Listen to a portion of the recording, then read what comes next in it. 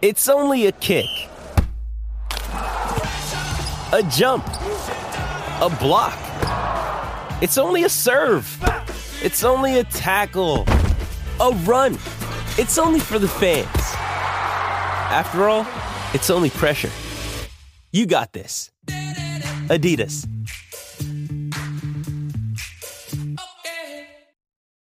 When you need mealtime inspiration, it's worth shopping Kroger, where you'll find over 30,000 mouth-watering choices that excite your inner foodie. And no matter what tasty choice you make, you'll enjoy our everyday low prices, plus extra ways to save, like digital coupons worth over $600 each week. You can also save up to $1 off per gallon at the pump with fuel points. More savings and more inspiring flavors make shopping Kroger worth it every time. Kroger, fresh for everyone. Fuel restrictions apply.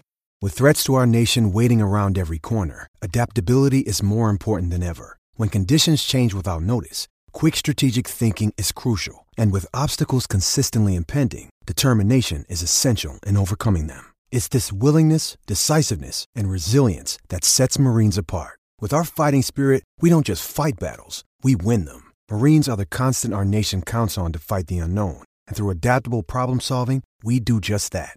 Learn more at marines.com.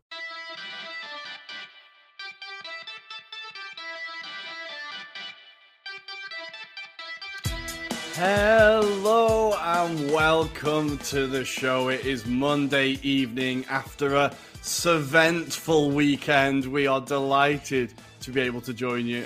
Of course, as always, my name is Rory and I'm joined by my very good friends Adam and Andy. He's here, and we are excited. Welcome to the Anglo-Italian Pod. Oh, God, what a weekend. Adam, I'm going to start with you first. How was your weekend? Did you have a good one? I had a really good one, thank you. It felt like I had 77 problems, but the bitch wasn't one. But it was a very enjoyable weekend. How about yours, Rory? I had a delightful time. Not only was Saturday just... I honestly felt high after that game had finished. Just the incredible ending to that game. It took me a while to come down from that. Then there was Sunday, and there was an almighty humbling in the coming for some United fans. Andy, how was your weekend? Up until about 4:30 yesterday, it was actually quite a good weekend. You know, had some good time looking after the dogs, and yeah, it was just generally a nice, relaxing weekend. And then it went a little bit downhill yesterday evening. And then it happened. But before we get there, guys, we're going to wait. We're going to start how we usually do with a few stories from the lower leagues. And we're starting in Italy here. Now, there's one story. We're going to start at the bottom, work our way up, I think. And this is from a page on Twitter called @CCalcistica, who is a fantastic follow if you're into calcio and Italian football. And he posted about Sora in the Eccellenza. They've just been promoted to Serie D already. It's only March. They've been promoted. They lost their first game of the season 1-0, and they've gone on to win the following 24 games out of 25, making them by far the champions there. They've got promoted to Serie D with an average age in the squad of 24. I did a bit of digging. Their top scorer, though, you'll be happy to know, is a 37-year-old striker who's got 19, closely followed by a 38-year-old centre-back who's got 13 goals. They're Claudio Corsetti and Andrea Constantini. So we will have to keep an eye out for them in Serie D. But I love that. 37 and 38 years old. A centre-back, 13 goals. It's incredible. They're in the prime. What can we say? They must have some set-piece routine to die for. The centre-back is scoring 13 goals. I was thinking their set-piece coach must be unbelievable. Like, we were talking about John Carew on Football Manager. Just every single one, like, straight from the corners. Moving up from Serie D, there was a video there as well of the atmosphere. The stand looked packed. It was banging. Moving up from Serie D, in Serie B, Sud Tirol, who are still pushing for promotion, kind of won the fairy tales of Serie B this year. Their top scorer, 32-year-old Adogwu, he's playing his first season in Serie B. His career has kind of been dogged by injury a little bit, but he is playing in Romelu Lukaku's boots. He scored 8 goals this season, and he was out injured, and he was kind of going through a bit of a rough time, and he's a huge fan of Lukaku, and apparently his wife managed to get hold of his boots, and now since he started playing in them, He's now Südtirol's top goal scorer. So love that, with a few bangers in there as well. Decent little poacher. And the last story we're going to go to for Italy, I'm not sure if you've seen this, guys. If I say the name Andrea Compagno, anybody heard the name? No, it doesn't ring a bell. He is currently Italy's highest goal scorer in all of Europe. He has 17 goals in 29 games for FCSB in Romania, so what was formerly Steaua Bucharest. And he is getting called up. He's being called up to the provisional Italy squad by Mancini. Wow. He has played most of his career in San Marino. He was playing for Tre Fiori as of 3 years ago. He's gone to Romania, started tearing it up, and he's been called up to the national squad. He's 26 years old. I was watching a bit of him. He's a big old boy. He's like 6'4". He's massive. Classic target man, big and strong, but actually pretty quick feet. And some of his goals, some nice little finishes. So a bit of a fairy tale story there. And what I like is that it shows Mancini's kind of looking a bit abroad, looking in different places to try and finally get Italy to a World Cup. But I love this story. Sounds very Luca Toni-esque, doesn't it? Where he was kind of coming to the latter parts of his career, where he started to come into the national side, and he was quite nimble with his feet as well, wasn't he? So it feels like Mancini is trying to do anything to get a reliable number 9 for Italy. Like he'll do anything to get a reliable number 9. Might have to naturalise a few players, right, Andy? Soon. Yeah, I think if it takes it to Romania to find that number 9, then so be it. He is absolutely tearing it up. So I'm hoping he gets called up to the full squad and we see him get his cap. But yeah, a beautiful, beautiful story there. Guys, we are going to start the main show, and we're going to start with the Premier League, and then we're going to go to Serie A. But we're going to see you in the Premier League right after I do this every single time I forget the video. Right after this.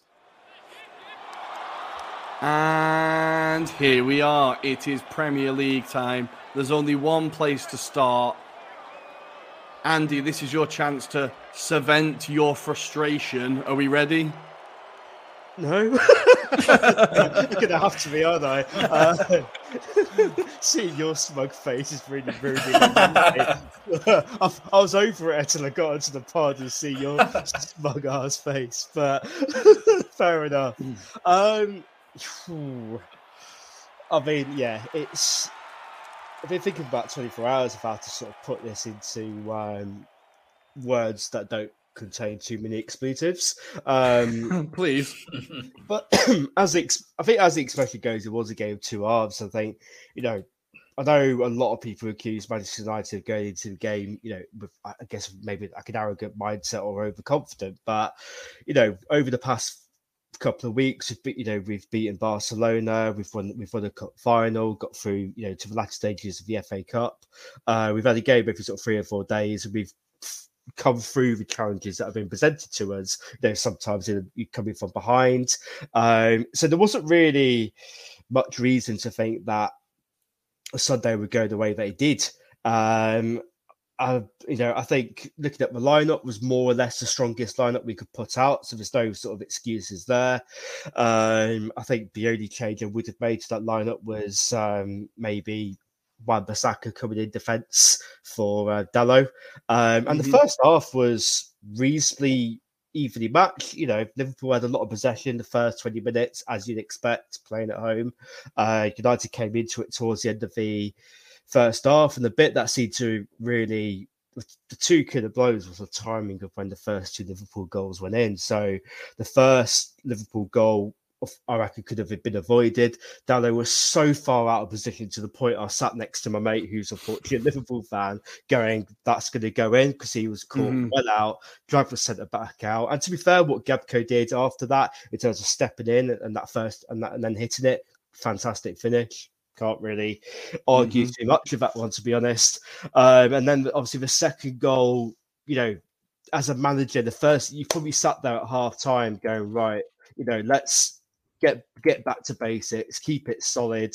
But I don't think Ten Hag anybody could have foreseen what happened in the second half. And I think, I say just before we came on there, the only time I can think of a capitulation of this scale of two, top quality teams playing each other was when Germany did just beat Brazil back in 2014 World Cup. It's the only other time I can think that, a bunch of, generally speaking, top class players have just had a collective meltdown. And I think, there's not a single player that, normally you'd have 4 or 5 underperforming players, and some of them come out of a bit of credit. In this particular case, nobody in that Manchester United squad from keeper to defence, midfield to attack could come out of that and go, I did my bit. De Gea, as much as he makes the odd worldly saves, and I have praised him a fair bit this season, but the interest of balance, he doesn't come off his line, he doesn't claim high balls, as much as he doesn't sort of make himself big when it comes to saving it. And the 2 sort of near post goals that he conceded were just embarrassing, to be honest with you. Do you think, you kind of said that, like, throughout the squad, obviously nobody came out of any credit, and we'll talk in particular about players who have got less credit than others. But do you think Ten Hag takes any of the blame for this? I think he made a few switches in the team that I didn't really understand. Like, Rashford has been absolutely smashing it out on the left, and we were saying pre-game, him against Trent could be an absolute feast if he plays that right, and he shifts him into the middle. He keeps Weghorst kind of deep in this midfield. Do you think he kind of got it wrong with Liverpool? Like, yeah, he didn't expect the players to shit the bed, but did he? I think with the benefit of I think it would have been hindsight. I think the reason why he played Weghorst in that slightly deeper role is because he's done that against Barcelona, did that against Newcastle. And to be fair, that yielded results. And it's not like Rashford doesn't play through the centre. And unfortunately, there isn't exactly an abundance of striking options as a backup, because Martial seems to be permanently unavailable at the moment. And I've said numerous times before that a striker is very much needed at Manchester United, and Weghorst is not it. He's a stopgap solution who unfortunately does some things well, but doesn't really score the goals, which is a bit of such a part. So yeah, you could certainly make an argument that putting Rashford on the left, currently into the right, would have been a better choice, but you can still understand why he chose there. I think the other decision as well was Dalla at right back. I thought he was extremely lucky to get a start. We all saw the League Cup final. We got roasted by Saint-Maximin for a good first half, got replaced at half time. Wan-Bissaka sort of shut that down. And I think that potentially could have made a difference. And I think with the amount of games that Fred has played recently, as much as his fitness is fantastic, there could have maybe been an argument for putting in Sabitzer from the start. But I think either way, that I think a lot of that is probably going down the excuses route. I think, even if you have played a lot of games in a short space of time, and even if there's a lot of players who've played probably a lot of football, that there's still no excuse for the shit show that took place. No. I think, like I said, Bruno Fernandes, I know you're not a fan of him generally, but I am, and obviously we'll go on to that, but I felt that as a captain, you kind of have to be able to read the room a little bit, if that makes sense. I think, when things aren't going your way, you have to sort of lead by example a little bit and, at least do the basics right, at least sort of close down, whereas he kind of descended into a bit of petulance. Well, I think what the clip that kind of cemented it in my mind, I was like, this guy doesn't give a fuck, is that one where he's chasing Gakpo. I think it's Gakpo. It's Harvey Elliott, and he tries to kick him, misses him. Harvey Elliott continues, and then Fernandes just walks the opposite direction of the attack into midfield. He just walks away. He's like, I'm just going to go stand over here. And I was like, if I've seen players at Arsenal put in absolute shit shows of shifts at Anfield, and we've got battered, but I've never seen a player just completely give up like Fernandes did. And I think if I was a United fan now, I don't care how good a footballer he is, what he's done in the past, kind of similar to how Xhaka was when he threw his shirt on the pitch and threw a massive tantrum. I'd be saying I don't want to see that guy in the starting 11 for the foreseeable until he shows us that he gives a shit. Like, how do you feel about him now? Because now as a character, he's potentially not up to it. Yeah, and I think that's a really disappointing thing because I think with United fans, I think he's got enough credit in the bank overall to sort of ride through it. But that I've seen those kind of performances be the end of the captaincy, certainly for players. I think if you use Arsenal as an example, William Gallas, Granit Xhaka, they've put in they both had those games in which the manager's gone, actually, maybe you're not cut out for manager. And sometimes, should that mean you be cut from the squad? No, like I said, I think he's got enough credit in the bank to sort of get through that. But certainly, as a captain, I think if I was Ten Hag, I'd make a statement and gone, right, you're not playing on Thursday. And somebody else captains the side. I think personally, someone like Casemiro or Varane, maybe someone's a bit calmer in that respect. I think looking at the question we got on the comments here from 20 United, and I think pointing to that is where Ten Hag will earn his money. Is we've been battered 7-0. There's nothing that can be done about it, unfortunately. It's happened and it's going to remain there for years. I think ultimately the big test for Ten Hag as a coach and the players as well would be how they react afterwards. They've got sorry. So just to read the question, the only real question I have is whether United loss will carry on and will they now have a bad run of form? Will it affect their UEL campaign? So how do you see the next couple? Like, do you think that Ten Hag got them in early for training today and they were all there straight away? Do you think he's going to make big changes? Do you think this has lasting effects? Because this is something that you kind of just need to shut the door on and pretend it didn't happen, right? Yeah, it's an unknown. It's difficult to say. I think United have shown signs of being resilient, but like in the 33 years I've been alive, I've never seen my team lose 7-0. And I don't, so I can't, I'm not in the know or anything like that at all. So I genuinely don't know. I would like to think that probably for the Europa League game, he'll make quite a few changes to make a point. Some of the younger players who've been in and around the squad will get a start and a chance to impress. And then the next game's against Southampton.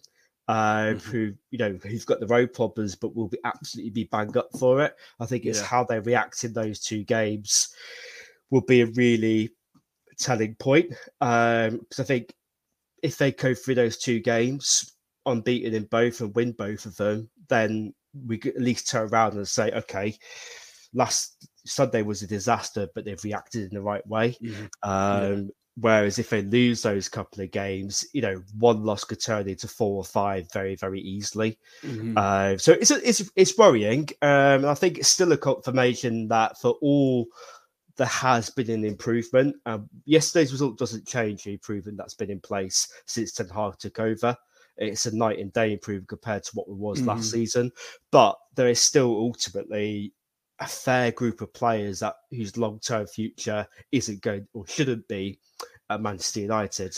I think what would concern me, Adam, I'm going to get your thoughts on it as well. What would concern me is that United have had these games where they've just held a few goals. Like they conceded 6 to City, conceded 4 to Brentford in the past. There have been a few games where you could say when it goes against them, they've not been able to stand up. But if we look at Liverpool, because I think we've done United. United were terrible. I enjoyed seeing Fernandes really upset. But if we talk about Liverpool, it looks like, and now as United were getting battered, in the back of my mind was just, oh, fuck, we're the next team to go to Anfield. That's all that was in my head was we've got to go to Anfield next. We've got to go to Anfield next. Liverpool looked bloody good. Salah was back on form. Gakpo and Nunez are... I've been banging the Nunez drum all season. People have been saying he's not been doing well. He has had a bloody good season so far. He gets a couple of goals. It seems like that front three on the same weekend that Bobby Firmino said he's going to be moving on at the end of the season, which is a sad time for Liverpool fans. It does seem like that front three is starting to come together, right? Definitely. We said it in the last pods that we felt that this was going to be a close match, but I think what we started to see was just how Gakpo is going to be kind of revolutionized into this squad. We knew about Jota coming back into it as well, but I think you're starting to see a different dynamic. For me, personally, I got out of that match was how mature Harvey Elliott was as well. Like, I felt like, he was the little spark that kind of created the kind of outlet for Liverpool at times. And because I expected, and I was speculating with a friend on Sunday, I thought they might go defensively to match up and counteract what maybe, say, Man United were going to do in the attacking kind of third. But actually, I thought it was quite brave of Klopp to put Harvey Elliott into that mix, because I felt like he was kind of that player that could play the ball, run with the ball, which also gives Man United that kind of trouble. And I thought, when I looked at the balance of the wing backs, so as Andy alluded to, Dalot is one, Luke Shaw hasn't been completely solid in my eyes. And then you think about the two midfielders that were possibly going to be the protectors. So Casemiro, we know he can do a very good job. Unfortunately, didn't have a good job in this particular match. That second goal was Fred grim. in particular as well. Yeah. Fred was dragged out for that first one. And I think that's the kind of pockets that I think Harvey Elliott kind of takes it around those players or plays the through ball. And that's the difference. I felt like that was really mature. Like previously, I would have said he still lacks that maturity and how he kind of thinks about how he should play the ball. But actually, I saw a different side. So I think everyone should be a bit more worried about Liverpool and what they can do. I think that definitely puts them back into contention for the top four race as well. Definitely. And I think with Harvey Elliott, he made a really good point. He had 7 passes into the final third, 3 key passes and 1 possession back 10 times. So he was doing all the jobs in midfield that he needed to do. I thought, honestly, he was fantastic. I really enjoyed watching him. I think Gakpo, the finishes he puts in were just beautiful finishes. Kind of reminded me of watching him at the World Cup. You're like, oh, there he is, right? That's the guy that we thought was going to be here. Núñez is just always in the right place. It feels like he's just within that 6-yard box. He's absolutely lethal. Like, yeah, we've seen him miss sitters. We've seen he still needs to calm down a little bit. Some of his performances are a bit erratic, but I think like Liverpool had to move early for him. I think he's come to the Premier League a little bit too early. They had to be early to scare off other clubs to make sure that they got him. And you're now seeing him get used to the Premier League. I think he's going to be a real danger when he gets like properly into that team. That front three for Liverpool looked incredible. The defense still is gettable. It's still, you can still get at that defense. Like United showed it towards the end of the first half. When United did get on the break and did start creating chances, they looked vulnerable. But I think the most important thing for Liverpool is that they seem to have the belief back now, and that team, that after this, they know they're going to go on and like they can start putting a real run together. The only problem for them is that their run of fixtures is pretty rough now. So they've now got next weekend. Well, they've got Bournemouth away next. So, well, that's more difficult than you think. But then they've got City and Chelsea coming up soon. They've got City away. Then they've got Chelsea at home. Then they've got Arsenal at home. I think Chelsea away, then Arsenal at home. So they've got some really big games coming up. So this is the time for them to really see what they've got. But this big win will definitely help them, at least in the belief. I was really, really impressed. For United, I'm sorry, I just did enjoy it. I've seen a lot of United fans going on about, and I know it's not you, Andy, because you're level-headed, but there was a lot of United fans going on about quadruples and the best centre-back partnership in the league and all sorts. And I thought, this is just the best thing I needed to see. To be fair, I don't think there was that. I think 95% of Manchester United fans are quite realistic about. No, of course, like 95% of all support bases. It's just unfortunately, it's just the balance you get online that obviously make those random predictions. I think realistically, the realistic aim was top 4 in the trophy, which looks like, despite yesterday, is still going to be achieved. And I think most fans acknowledge that until there's a change upstairs, that signifies a good step in the right direction. So, but I can understand why a lot of people are unfortunately happy.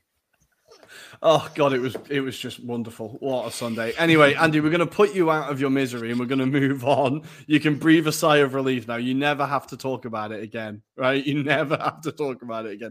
And we're going to talk about Arsenal 3, Bournemouth 2, and bloody hell, we made hard work of this. We made really hard work of this, conceding within 9 seconds. I think it was 9.11 seconds. Roughly the same time Usain Bolt finished the 100 meters, I think. We were 1-0 down to Philip Billing. I did not see that come in. And I don't know what you guys thought. It was a really clever kickoff routine. Some of their players were already in our half, VAR, but I'll give it them. What did you think when you saw that first goal go in, Adam? Because I was confident up until about half time, and I was like, shit, we might not do this.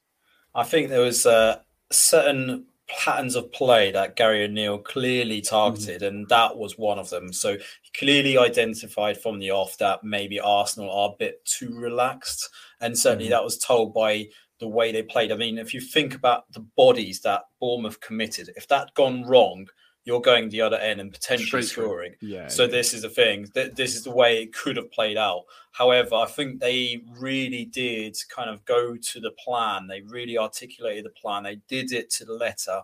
And it was just probably just those little moments. I think that's the unfortunate thing about Bournemouth is they have those lapses of concentration. Now, we'll talk about the last goal, but the other two goals in particular, I just feel like, you could have done better in sort of defending those scenarios. Granted, White, you can't stop him from headering it. And, it was VAR that kind of showed it bounced over the line, essentially. But, apart from that, I think that's the kind of elements that Bournemouth are lacking this season. It's not just this game. It's been other games as well. They played it really close. I mean, you have to give it to Bournemouth. We knew they were a little bit of a counter-attacking threat. Just unfortunate. I think it's just that little bit of quality and the fact that Arsenal managed to bring it. And just to bring it to my scenes on Saturday evening, I was at a party, family gathering. We were all kind of around this TV, Soccer Saturdays kicking off, and it's Paul Merson talking about this last-minute corner. And we all, before that corner was taken, we said, it's going to happen. We knew it was going to happen, and it bloody well happens, doesn't it? Because it's just I knew it was going to happen. I knew it was going to happen this. Yeah. I knew it was going to happen this week. Because I remember the previous week I had started giving it some fire on the WhatsApp group, and I was literally sat there at the time, and I was thinking, this is going to be fucking funny. And then I was like, no, I can't say anything. I'm going to wait till the game is finished. And then I will make comments. And I'm glad that I did that on this occasion.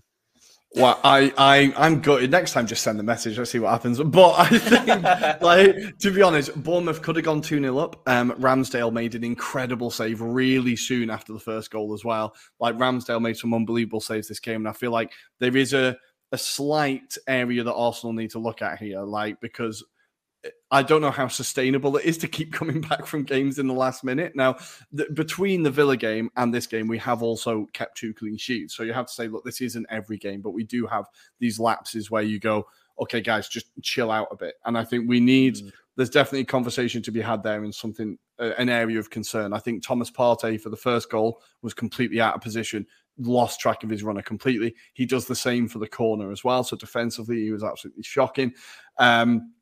And you could say that both goals were kind of his fault, or he was a major part of it. So I think in transition, we need to be looking at what we're doing. But that being said, the sheer refusal to lose in this team is honestly, I love every last one of them. That last goal, and Reiss Nelson, the story for Reiss Nelson as well is not only within this squad, not only have we got these players that we've brought in that are doing incredibly well, all the big moments tend to be Hale End graduates. We've had the Saka moments, we've had the Smith Rowe moments, and now we've had the Reiss Nelson moment, Nketiah moments. But Reiss Nelson, his career, people were super excited about him when he came through. He was the player at Arsenal. He was going to be one of the best players for England. Super hot prospect. Things between injuries, managerial changes, failed loan moves. His career just hasn't panned out so far how you would like. He's still 23, and he's now scored 3 goals and got 2 assists, and he's played 87 minutes of football.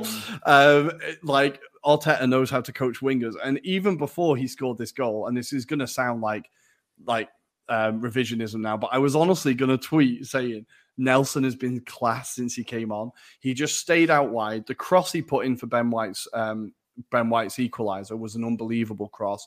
And he had that Bournemouth wing back every single time he was at him. And I think he genuinely had an incredible performance.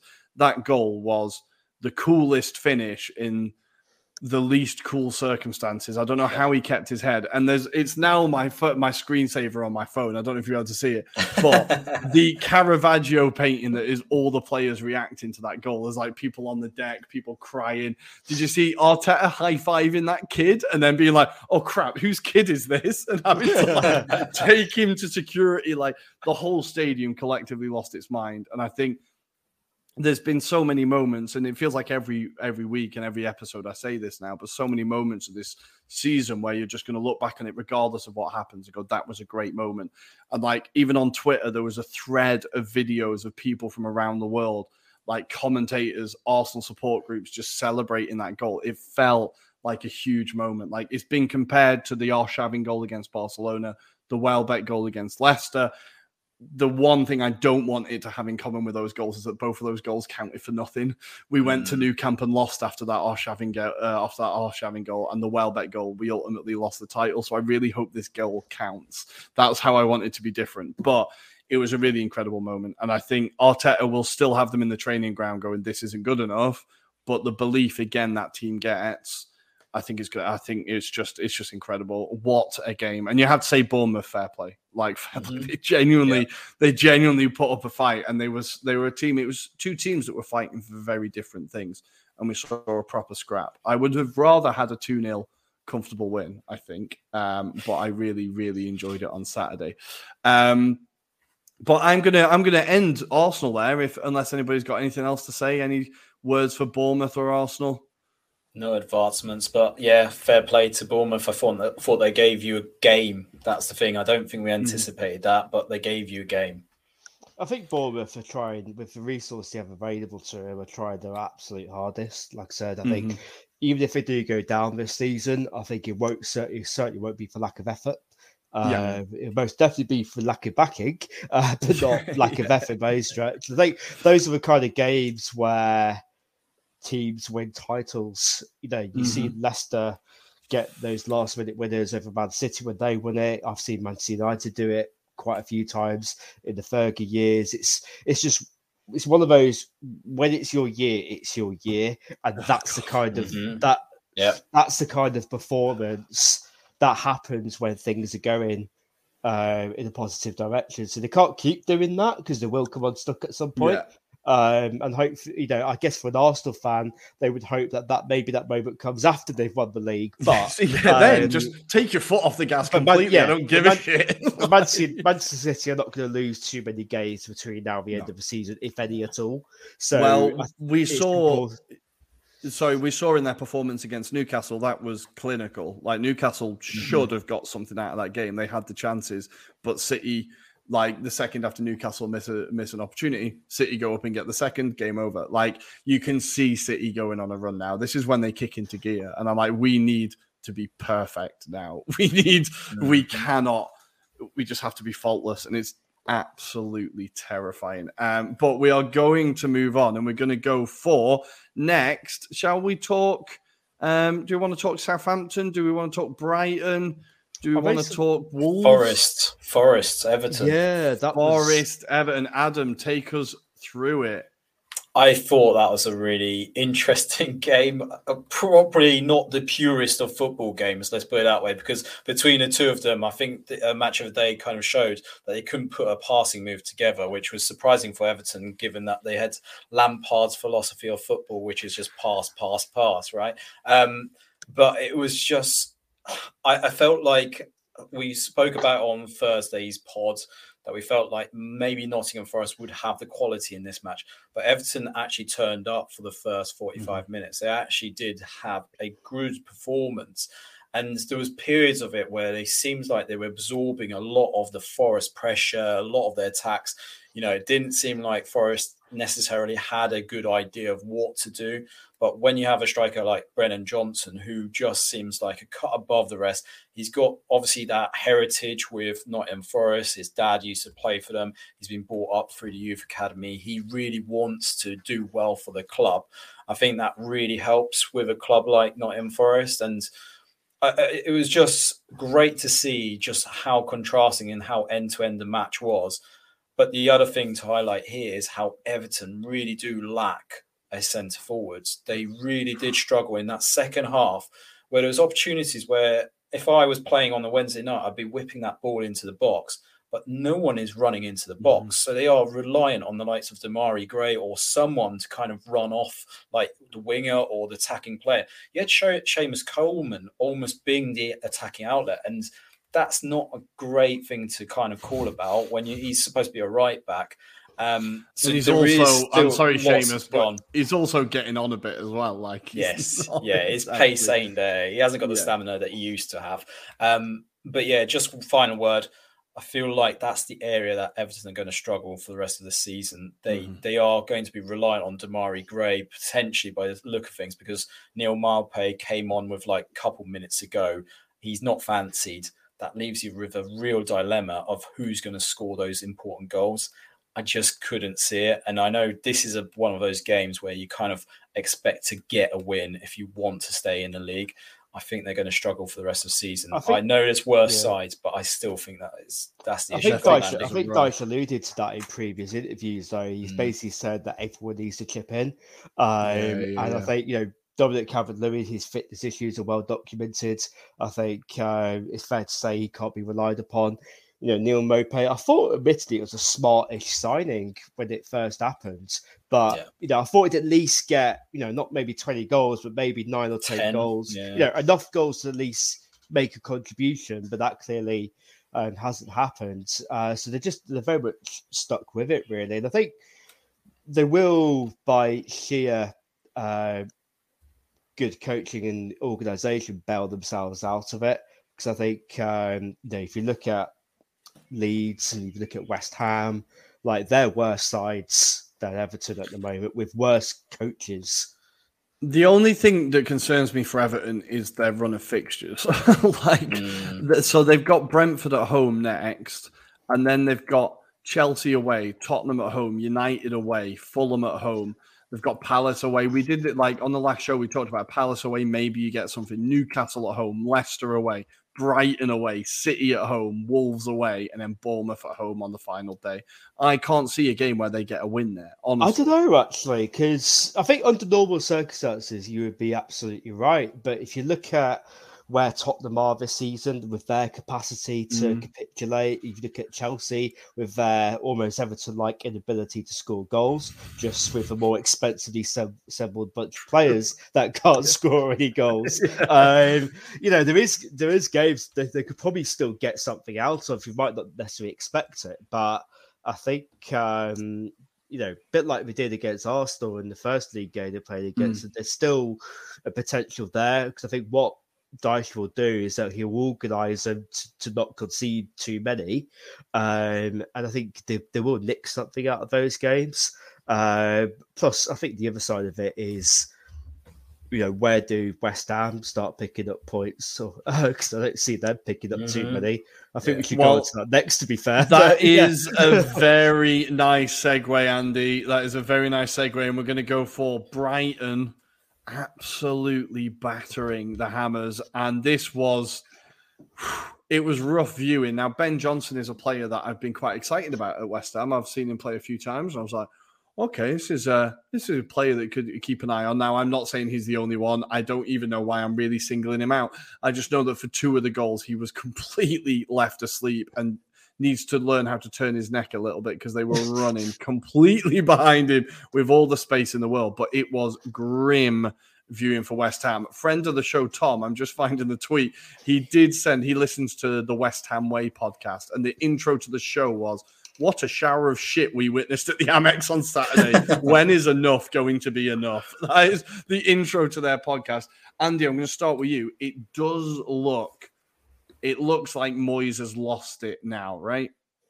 I mean, we've been saying that for a couple of weeks, haven't we? And he's still in the job. Well, they got a 4-0 last week, and it looked like he turned it round. Yeah, it's just really quite rude for them not to sack him before this pod as well. It's going to be tomorrow, isn't it? Yeah, probably. Tomorrow, first thing, 9:00, he'll be sacked. I think what seems with David Moyes, it's like he's one of those managers. You're not going to get free-flowing football. You should never expect it. But when what you bring to the table is meant to be defensive solidarity, and organisation and, a fighting spirit in that team, and that deserts you, that's when you know your time is up, because you can tolerate bad football if it's yielding results, and you can see, you can see it as he's at least implementing what style he wants to in the team. Whereas defensively, we look, it was an absolute shambles. Each of the goals was just schoolboy defending. I mean, the first goal for the penalty was just an absolute shit show. It was just like, you don't just bundle back into the back of somebody, even without VAR, and not expect a penalty to be given. I think Matoma's an absolutely wonderful player, by the way. But Brighton have done it again. I think he would 100% fit in, at an Arsenal or somewhere like that very, very easily. But no, with West Ham, they just haven't. Again, for a club that have actually spent quite a bit of money, they haven't replaced the quality. I think with Ogbonna, he's been there a few years. I think they should have moved him on a long time ago. There's whether there's any truth in it, I don't know, but there seems to be a little bit of accusations towards Declan Rice that maybe he sees his future elsewhere. His interviews, I think some West Ham fans have commented, feels like he's absolving himself of any sort of blame. God, it's more a collective thing, and I think that's maybe proving a bit of irritation. But I think West Ham fans are not usually a happy bunch anyway. I mean, they've not been happy since they moved to the London Stadium. No, well, that's true. For about the past 5 years, they only ever seen 2 or 3 games away from pretty much outright mutiny. And I think with Moyes, I think the only reason why he's probably still in the job is that there doesn't seem to be any replacements available, especially someone who's going to come in and do that saving relegation. He's usually the person you bring in to save you from relegation. Exactly, and just the other where do you go from here? And the other person you'd bring in is at Everton. So I don't really. If they do sack David Moyes, I don't really see who they could bring in that would be like, yep, you could do it. They might well get there through sheer force of just be slightly less shit. But I think as well, I mean, if you look at Scamacca, I think one of the frustrations that West Ham fans have is that he's not had enough time on the pitch. They've paid 40 odd million for him or something like that. Like big money, and he doesn't really get regular starts. And I think for any striker to really get a run of game, they have to give him a run of games. You have to give him a run of games together. And I think he does provide a presence in the box. But for whatever reason, Moyes clearly doesn't fancy him because he brought in Danny Ings. And I think there'd be a benefit to maybe going a bit more attacking and putting both of them up front, because you need goals. And goals is what's going to get you out of that relegation scrap. But I think Moyes will eventually lose his job because it feels like the players don't seem to be buying into what he's doing, and he's certainly lost the backing of the fans. So yeah, I don't see that lasting too much longer. Grim times at the London Stadium, but Adam, Brighton, they are finding themselves. They have 3 games in hand on 4th place Tottenham, and they are only, my maths is terrible, 7 points behind them. Now, I was looking at their games in hand. They have got to play. I thought I wrote this down, but it's gone now. They've got to play Palace at home, Bournemouth away, and Newcastle away. Now, all of those games, you could arguably say, apart from Newcastle away, but that's not as difficult as it used to be, you could make an argument for Brighton winning all of those games. Do you think Brighton are still there to make the push for at least Europa League? Definitely. When you've got players like Casido coming back into the fray as well, we talk about and he signed a contract as well. Signed a new contract just prior to the game, obviously till 2027. But more importantly, just the way he comes into it, obviously from that break of not getting the move that he desired and still puts in a performance like that. I mean, that's a world away from what we've said about Declan Rice and maybe Bruno Fernandes in terms of attitude and how you apply yourself into a game where he could have easily sulked in this. But he knows he's not going to get himself a chance to play football if he does that attitude. And that's De Zerbi's kind of philosophy. You don't want to be here? Cool. We'll just let you go elsewhere. And then he did that with Trossard. So that really kind of tells you what you need to know. And I think it's interesting how De Zerbi talks about Lewis Dunk prior to this match as well, because he's been a diehard, obviously a regular, but it is kind of from the back onwards that they seem to be so solid in every department now. We used to joke about De Zerbi being open, expansive football, lots of goals, both sides. But actually, you saw a completely different, maturer side against West Ham. I appreciate it's a West Ham side that's really poor at the moment, but they have got their moments. And I think it was just made easier by West Ham and certain players like Jared Bowen, who gave away that poor penalty, for example. And it was just left open for someone of Brighton's quality. Like you allude to, though, definitely could see them getting 7 points, which would definitely close that gap between them and Spurs. So really excited about what Brighton could do for the rest of this season. It's definitely going to be interesting between them, Fulham, and possibly Spurs for that mix. I was just looking through their past matches. They've the last time they conceded more than one goal was the 21st of January. And even going back then, they 5-1 against Middlesbrough, 4-1 against Everton, 3-1 against Southampton. They don't concede many goals. They got a few clean sheets in there as well, 2-1 against Liverpool. Yeah, you're right. Defensively, they are a lot stabler or more stable than we kind of maybe anticipated. But yeah, a hell of a run for them. Again, as Andy said, Matoma absolutely smashing it up. Just unbelievable player. They are going to get so much money for him. It's going to be over 100 million when he eventually leaves. He is going to they're going to get so much from him. And McAllister as well. Just another unbelievable performance from him. I can't help but think, and I know they're not exactly the same kind of player, but I can't help but think that Chelsea maybe bought the wrong Argentinian midfielder because the guy is absolutely killing it. And I think there's going to be a lot of teams queuing up for him as well. But I think, because I'm very aware of time, we're about halfway through the show, more or less. We are going to go to Serie A. We need to discuss Calcio. There wasn't a lot of goals. Guys. Sunday was a slow day. But I promise you it's worth tuning in for.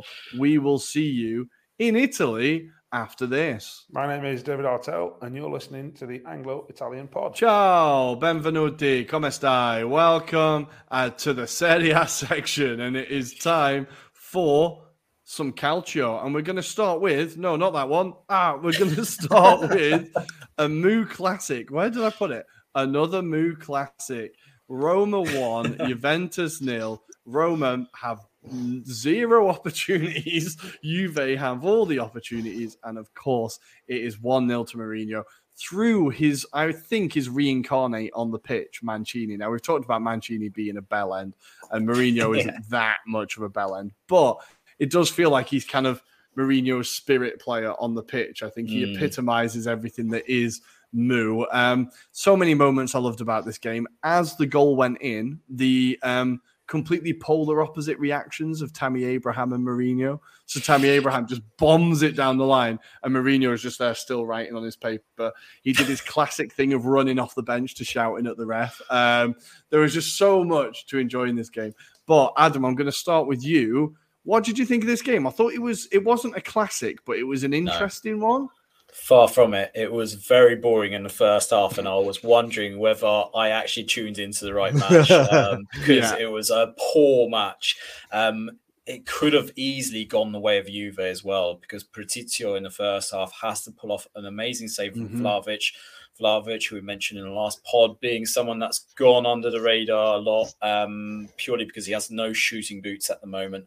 But that said, obviously, there was a little bit of pressure just prior to that Mancini goal. So, I mean, obviously, Juve were pushing it. They were trying to get opportunities. They weren't necessarily working it because they were just kind of crossing it and expecting someone to get on the end of it. But the problem was it was so high. For the likes of Ibanez and Mancini, they were just clearing it out very easily. And then Mancini, I don't know what he was doing in that third of the pitch, but when he smacks it, that was absolutely glorious. Just for the scenes. The scenes itself was just glorious to see. And it was beautiful because you could see this was the Mourinho tactic. This was their plan. It was literally get the goal, shut up shop. And do you know, towards the end of the match, you even saw the substitutions being really articulate in the sense of Karsdorp coming in to just try and run it, try and do more with the ball and just take it to the other end of the pitch, really frustrate Juventus. And Juventus I didn't feel like confident that they would get themselves back into the match. No. They certainly had the better of the opportunities. Di Maria almost scoring, he had that free kick as well. If it doesn't get deflected, it might have gone in. But yeah, we'll talk about Moses Kane and his 42nd appearance in this match as well, which was just brilliant. But interesting stat, obviously Mourinho has now taken points off the top 3 in Serie A again this season. So this adds to that tally as well. I appreciate they're not in that top 4 mix, but arguably on form, we were talking about on Thursday, they should be second in the league without that points deduction. So yeah, not a great game for Juventus or Allegri, but good result for Mourinho. I'm sure he's purring. He'll follow it up with a loss probably again next weekend, knowing Roma. But it's typical Mourinho. Typical Mourinho. Yeah, well, it's kind of it's a mad run that Roma are on now. So that's 5 wins at home and 5 clean sheets.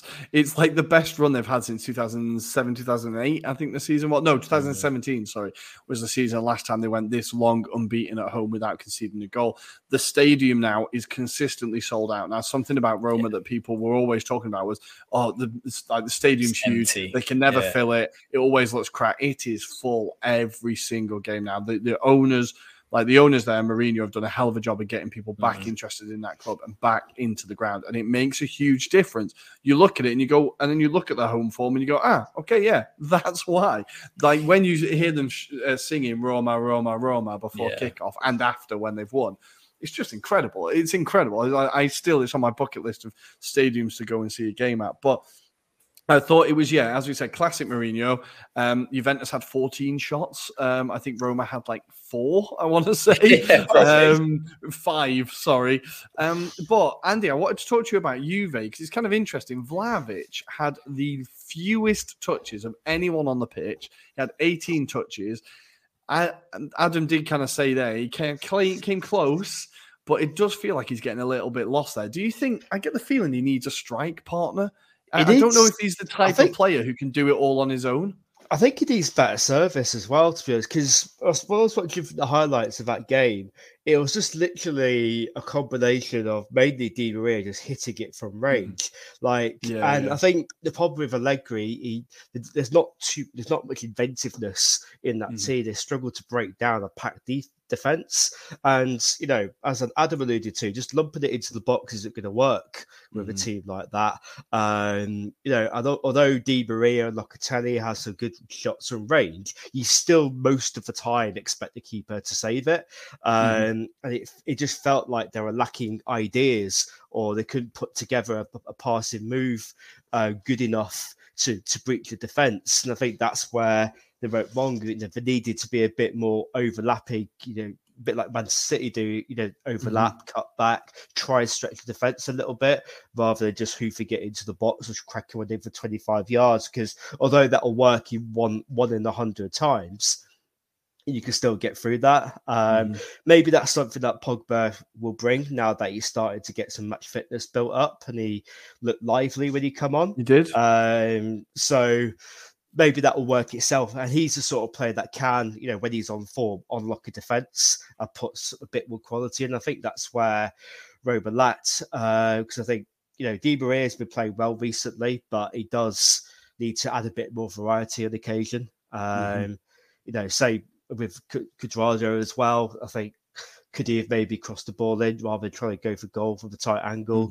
So, I think it's just a lack of imagination, I think, was Juve's main undoing. And maybe that's a consequence of what they've got in midfield. They need a bit more creativity and a bit more, like a Pirlo figure. I think they haven't really replaced like a Pirlo figure since he retired. So I think that's where they're really lacking. And probably a new goalkeeper one day as well. At some point. There's always a weekly highlight of Wojciech Szczesny doing weird shit. He sort of comes up for the ball like he's Superman, and he goes, "Oh shit, I'm not going to get it." All in midair, all at the same time. But look, he held himself out of it. That's quite funny. But yeah, I think it's very on brand for Roma, isn't it, to lose against Cremonese and and then pull one in against Juve. Very, very on brand. Absolutely classic Roma. But Adam, sorry, you wanted to jump in. Yeah, I just wanted to also say that Allegri has got a really good player on the bench called Federico Chiesa, who he refuses to play as well. Easily could be the foil for Vlahovic if he played him just behind him or beside him. And he just, for some reason, constantly doesn't play him or plays him at right wing back and expects him to do a performance there, which is the frustrating thing, not just for like general football fans of Serie A, but also for Juve fans, because they are screwing at him for just playing him in these random positions or cameo appearances like they did against Roma. So they've got the players. It's just the frustration of Allegri as well. A 4-3-3 makes sense with that squad, right? You have a front three of Vlahovic, Chiesa, and Di Maria, and then the midfield you can have like Miretti, Locatelli, and Fagioli, whatever. You can have and you've still got your wing backs. You've still got your wing backs, Allegri. You've still got Kostic, Cuadrado. You can keep them. No one's taking them, but you can just have two more up top. It does seem like when I looked at the formation, I was like, it was 4-4-4-1-1, technically, I think, is what it was, a 3-5-1-1 or whatever. But like it just, it looks completely like Vlahovic has just stood on his own going, hopefully one will bounce in off my arse or something, because it's the only way I'm ever going to get anything. He seems so lonely, the poor boy. He should have come to Arsenal. But yeah, for Roma, a massive, massive win.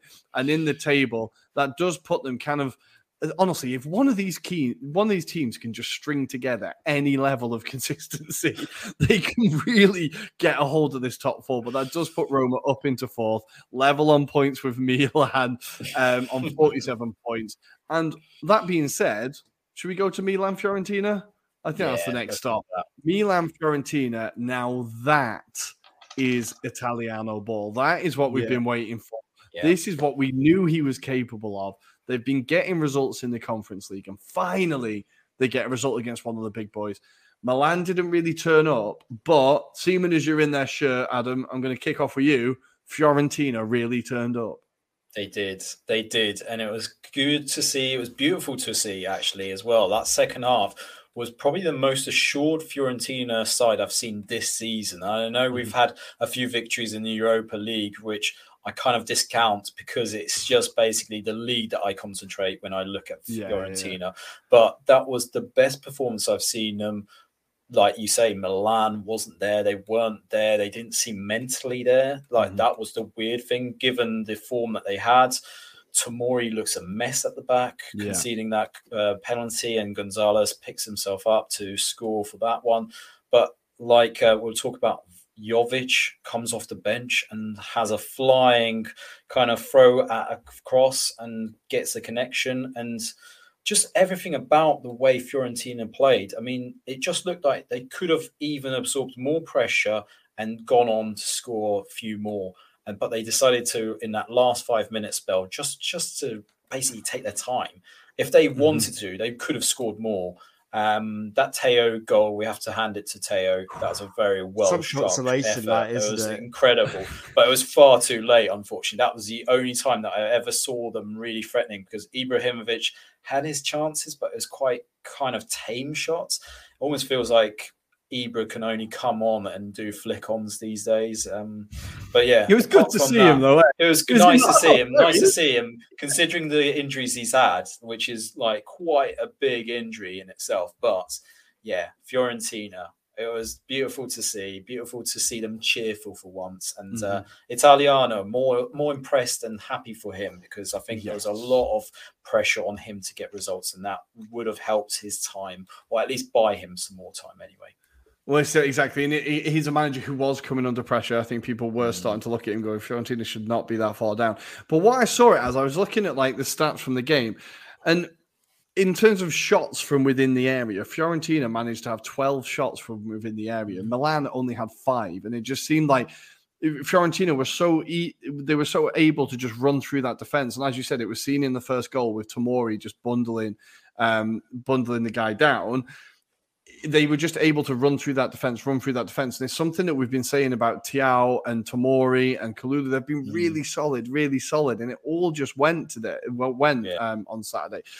Whereas Fiorentina just defended their box so well, and Milan were unable to play through it.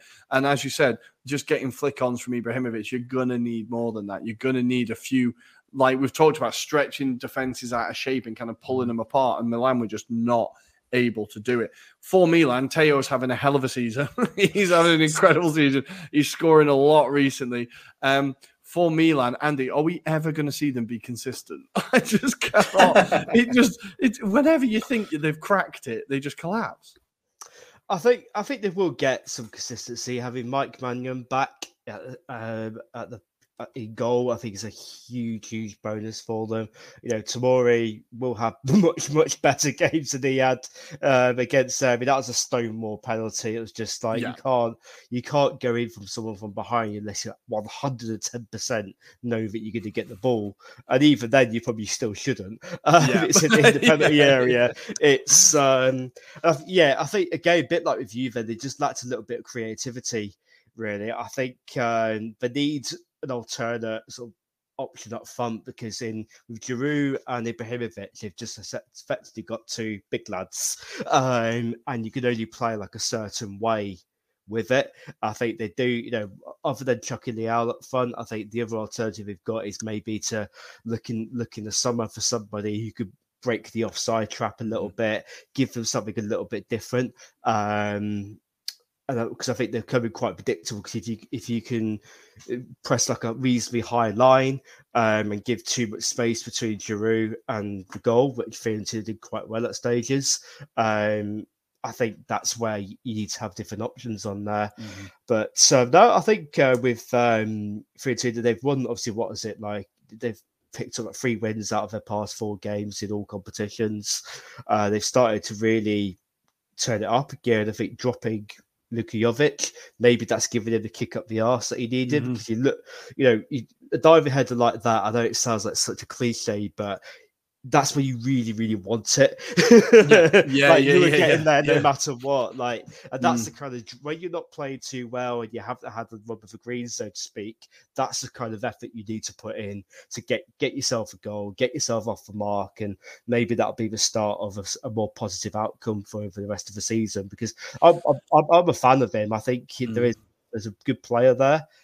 He's just made poor choices in terms of football clubs. And I think maybe it could be a sign of a turnaround for him. Well, I hope so. He was speaking in an interview this week where he came out and said the Real Madrid move was too early for him. He realises that he's kind of lost his way a bit, and it's time for him to get back playing the football that he enjoyed at Frankfurt and hopefully doing it for La Viola, because we've talked about how good a squad and how good a manager they've got there. It just feels like this season's just got away from him a little bit, but there's always next season. We do need to move on, and we need to talk. It could have been, it looked like it was going to be the headline of the weekend. Friday night, Maurizio Sarri returns to Naples, and Lazio, bloody hell. Their record against the top teams now, I'm just going to go through it. So they have beaten Napoli 1-0 away. They've beaten Milan 4-0 at home. They've beaten Roma 1-0 away, technically. They've beaten Atalanta away 2-0. They've beaten Inter at home 3-1. So their record against the top teams this season is unbelievable. And fun little stat, Anderson has scored in all of those games except the Napoli game. He scored in every single one of those games against the big teams. A player who looked so lost at West Ham, absolutely loving life back at Lazio. But Lazio, Adam, how did they do it? We'll talk about Napoli, but Lazio were bloody good. Yeah, I think this is the thing. You always found that Sarri would kind of be intuitive and clever with the way he approached this match.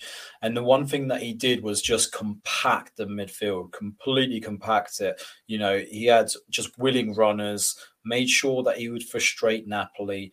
ultimately Napoli had not a bad game, but they just weren't on the A game, should we say. They weren't able to take away or make opportunities count. Kvaratskhelia had a really quiet game. And, just the fact that Ficino, who obviously they got from Inter Milan, never really was spectacular at Inter Milan, but then has the game of his life. Pretty happy for him to leave. Yeah, exactly. They were quite happy with him in Gagliardini. They're probably like the ones to get out of the door.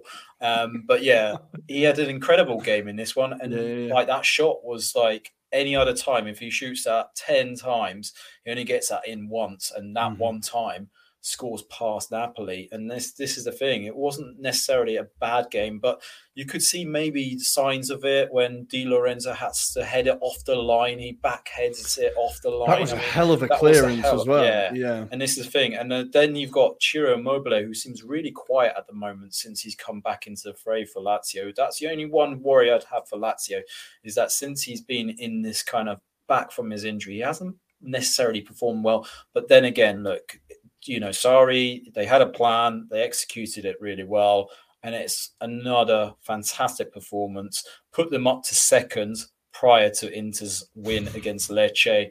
And just to see Lazio that high up in the table is something that we haven't been used to for a number of seasons. We've been used to them being gluttony and being really poor just due to lack of like foundation and maybe aspiration sometimes. But I felt like that was a really good performance. Lazio really pushing themselves.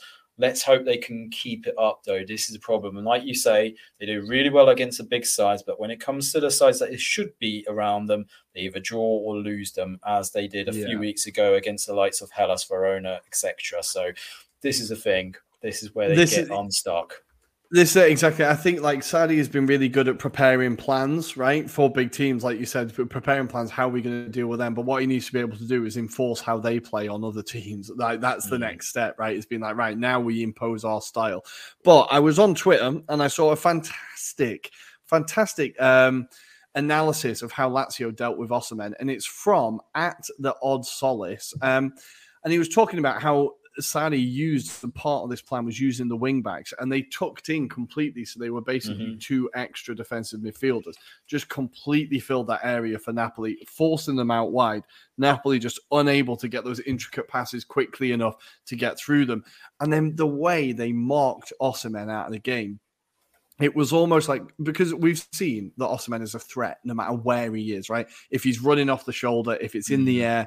And what they basically had was 4 people around him at any time blocking off every pass. So it was someone to get the aerial cross, someone to get the through ball, someone to get the ball at the back. And it was literally the whole plan around him. The analysis was fantastic. And you watch it back and you're like, oh yeah, I can see that. And they just, hopefully not many other teams are looking, because Napoli have to figure out a way to stop that now, because everyone's going to be looking at that as the blueprint. But they're the first teams, or one of the first teams that I think Inter kept him quiet as well. Yeah. But one of the first teams to keep Osimhen quiet. And he was like, it was a bad night for Napoli. I think for them, this is just another one of, okay, a quick wake-up call. Like, guys, it's not done yet. You need to keep pushing. But they didn't play that badly, Napoli. They weren't terrible. They just very, very indecisive, and couldn't get that last little ball. But you're gonna get that over 38 games of the season. You're gonna get games where you're not quite on it, and when you're 15 points clear. Yeah, you're gonna get that. I think. So I don't think there's anything majorly to worry about. I know Napoli fans will worry because they've got PTSD from basically every single year that's happened previously. Yeah. So maybe they should worry a little bit. But no, there's enough evidence there to suggest, a bit like we did when they lost against Inter just after in January, that they've got enough within them to just get through that, move on, crack on the next game. I think a couple of 1-0 losses isn't going to be an absolute disaster for them. But granted, next week against Atalanta at home, big game for them. That'll be key that they recover from that. But yeah, I think they'll be all right. It's just one of those days where you have an off day. Lazio defended absolutely brilliantly, and it happens. But yeah, nothing to worry about for him. Nothing to worry about, I think. Also, I have to shout out Romagnoli. He was unbelievable. And I never thought I would say that about Romagnoli, but he was absolutely unbelievable. Scoring own goals for fun, wasn't he? He had such a good game. So bloody hell, where has this come from? Anyway, yeah. Shout out Romagnoli.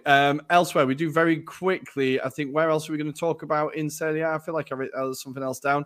Any other games you want to talk about in Serie A? There wasn't any spectacular ones. Inter back to winning Inter ways. 2-0, that was nice. They controlled it against Lecce. It has to be said it was Lecce. But yes, Chanaloglu. No, yeah, it was Chanaloglu set up Mkhitaryan for the first one and then Lautaro for the second one.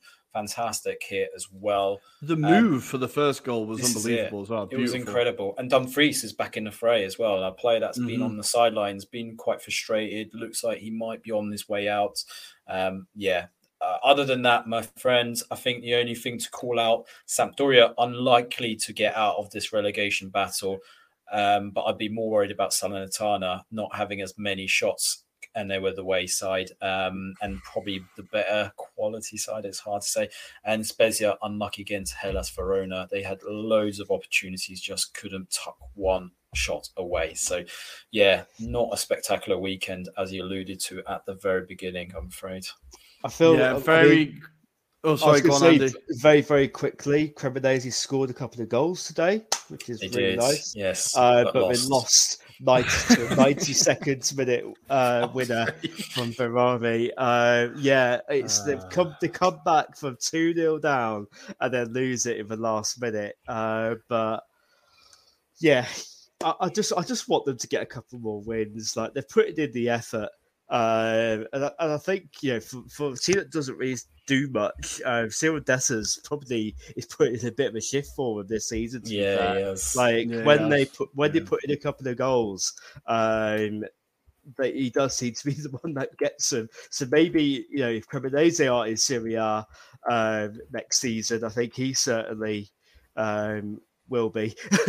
Well, when they signed him from Feyenoord last year, because he played in the Conference League final against Roma, I was like, that is a hell of a signing. Yeah. I don't know how they've pulled that off. And I think, he's going to be in Serie A next year. I think he's a decent striker. Cremonese just always that far. 83rd minute equaliser as well. 83rd minute.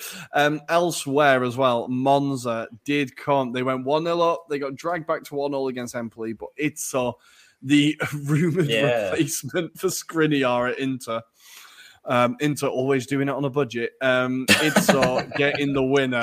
Some hope there for Inter fans. But yeah, not a stellar weekend in Serie A. I'm just counting them 1, 2, 3. 3 0-0s, 2 1-0s. Bloody hell. Torino have just beaten Bologna 1-0 as well. There we go. Jan Karamo again. He is hitting some great form, that guy. He is hitting some great form. Love to see it. Well, guys, I think that's the end of the show. This week, we do have Champions League, do we? Adam, take us through Champions League. We have got tomorrow Chelsea versus Dortmund is one of the games that I did look at. But whilst I bring up the other ones, we've obviously got the return legs of also Bayern Munich versus PSG, or is that the next weekend? Sorry. We've also got Benfica versus Club Brugge. I think that's fairly straightforward conclusion for Benfica, given the first leg. But we've also got Tottenham taking on Milan. Now, that is going to be the interesting game, given that Milan are winning only 1-0. And Spurs maybe slightly better. I don't know. It's hard to say. Milan aren't great on away from home. That's the problem. So it'll be fascinating to see how they play this. But yeah, I'm expecting Milan to crawl away with at least a victory or at least something to take them through to the next round. I don't know about you guys. But yeah, that's the way I see it happening. I hope so. I think the big one's Chelsea-Dortmund. That's the one that's going to be really interesting. I think Dortmund always have the potential to fuck up any situation, and I think Chelsea they really should have got the second. They really should have got the second at home. How do you see it going, Andy? I think Chelsea might actually come away with a result. I think at home at Stamford Bridge, Potter really, really needs that result. I think if he could come away with a win against Dortmund, that gives him a little bit of breathing space. So I think it'll be a tight game. because both teams probably can't afford to lose that one.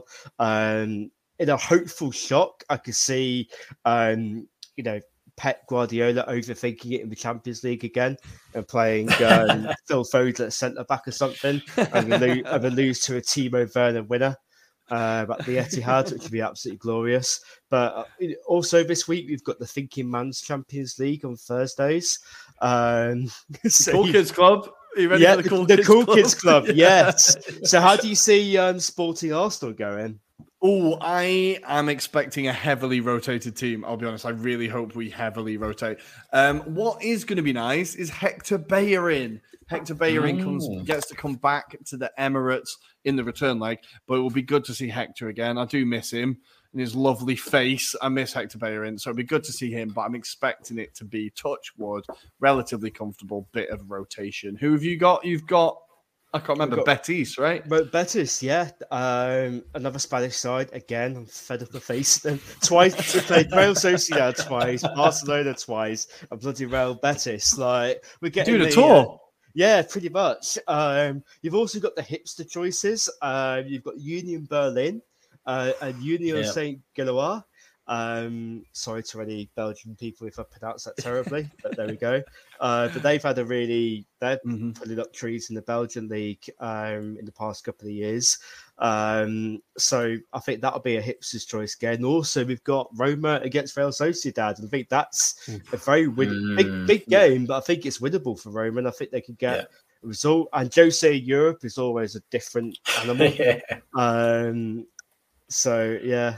Some good ones there. The Union in Belgium, they're also owned by the same owners as Brighton. So you can get a lot of very young, exciting players there. I did see when that match got drawn, Union Berlin versus Union Gilloise, or whatever it is, it was like, Thatcher would have hated this game. Whatever happens, the Unions are going to win. The socialist game. Absolutely fantastic. But guys, we are going to end the show there with a Thatcher reference. There you go. I didn't see that happening this episode. It should happen again, but but we will see you on Friday after all that Champions League and Europa League action. Guys, anything to say before we go? That's beautiful. No, all good. Okay, it's time for the wave, guys. We will see you later, guys. Thanks for joining us. See you on Friday.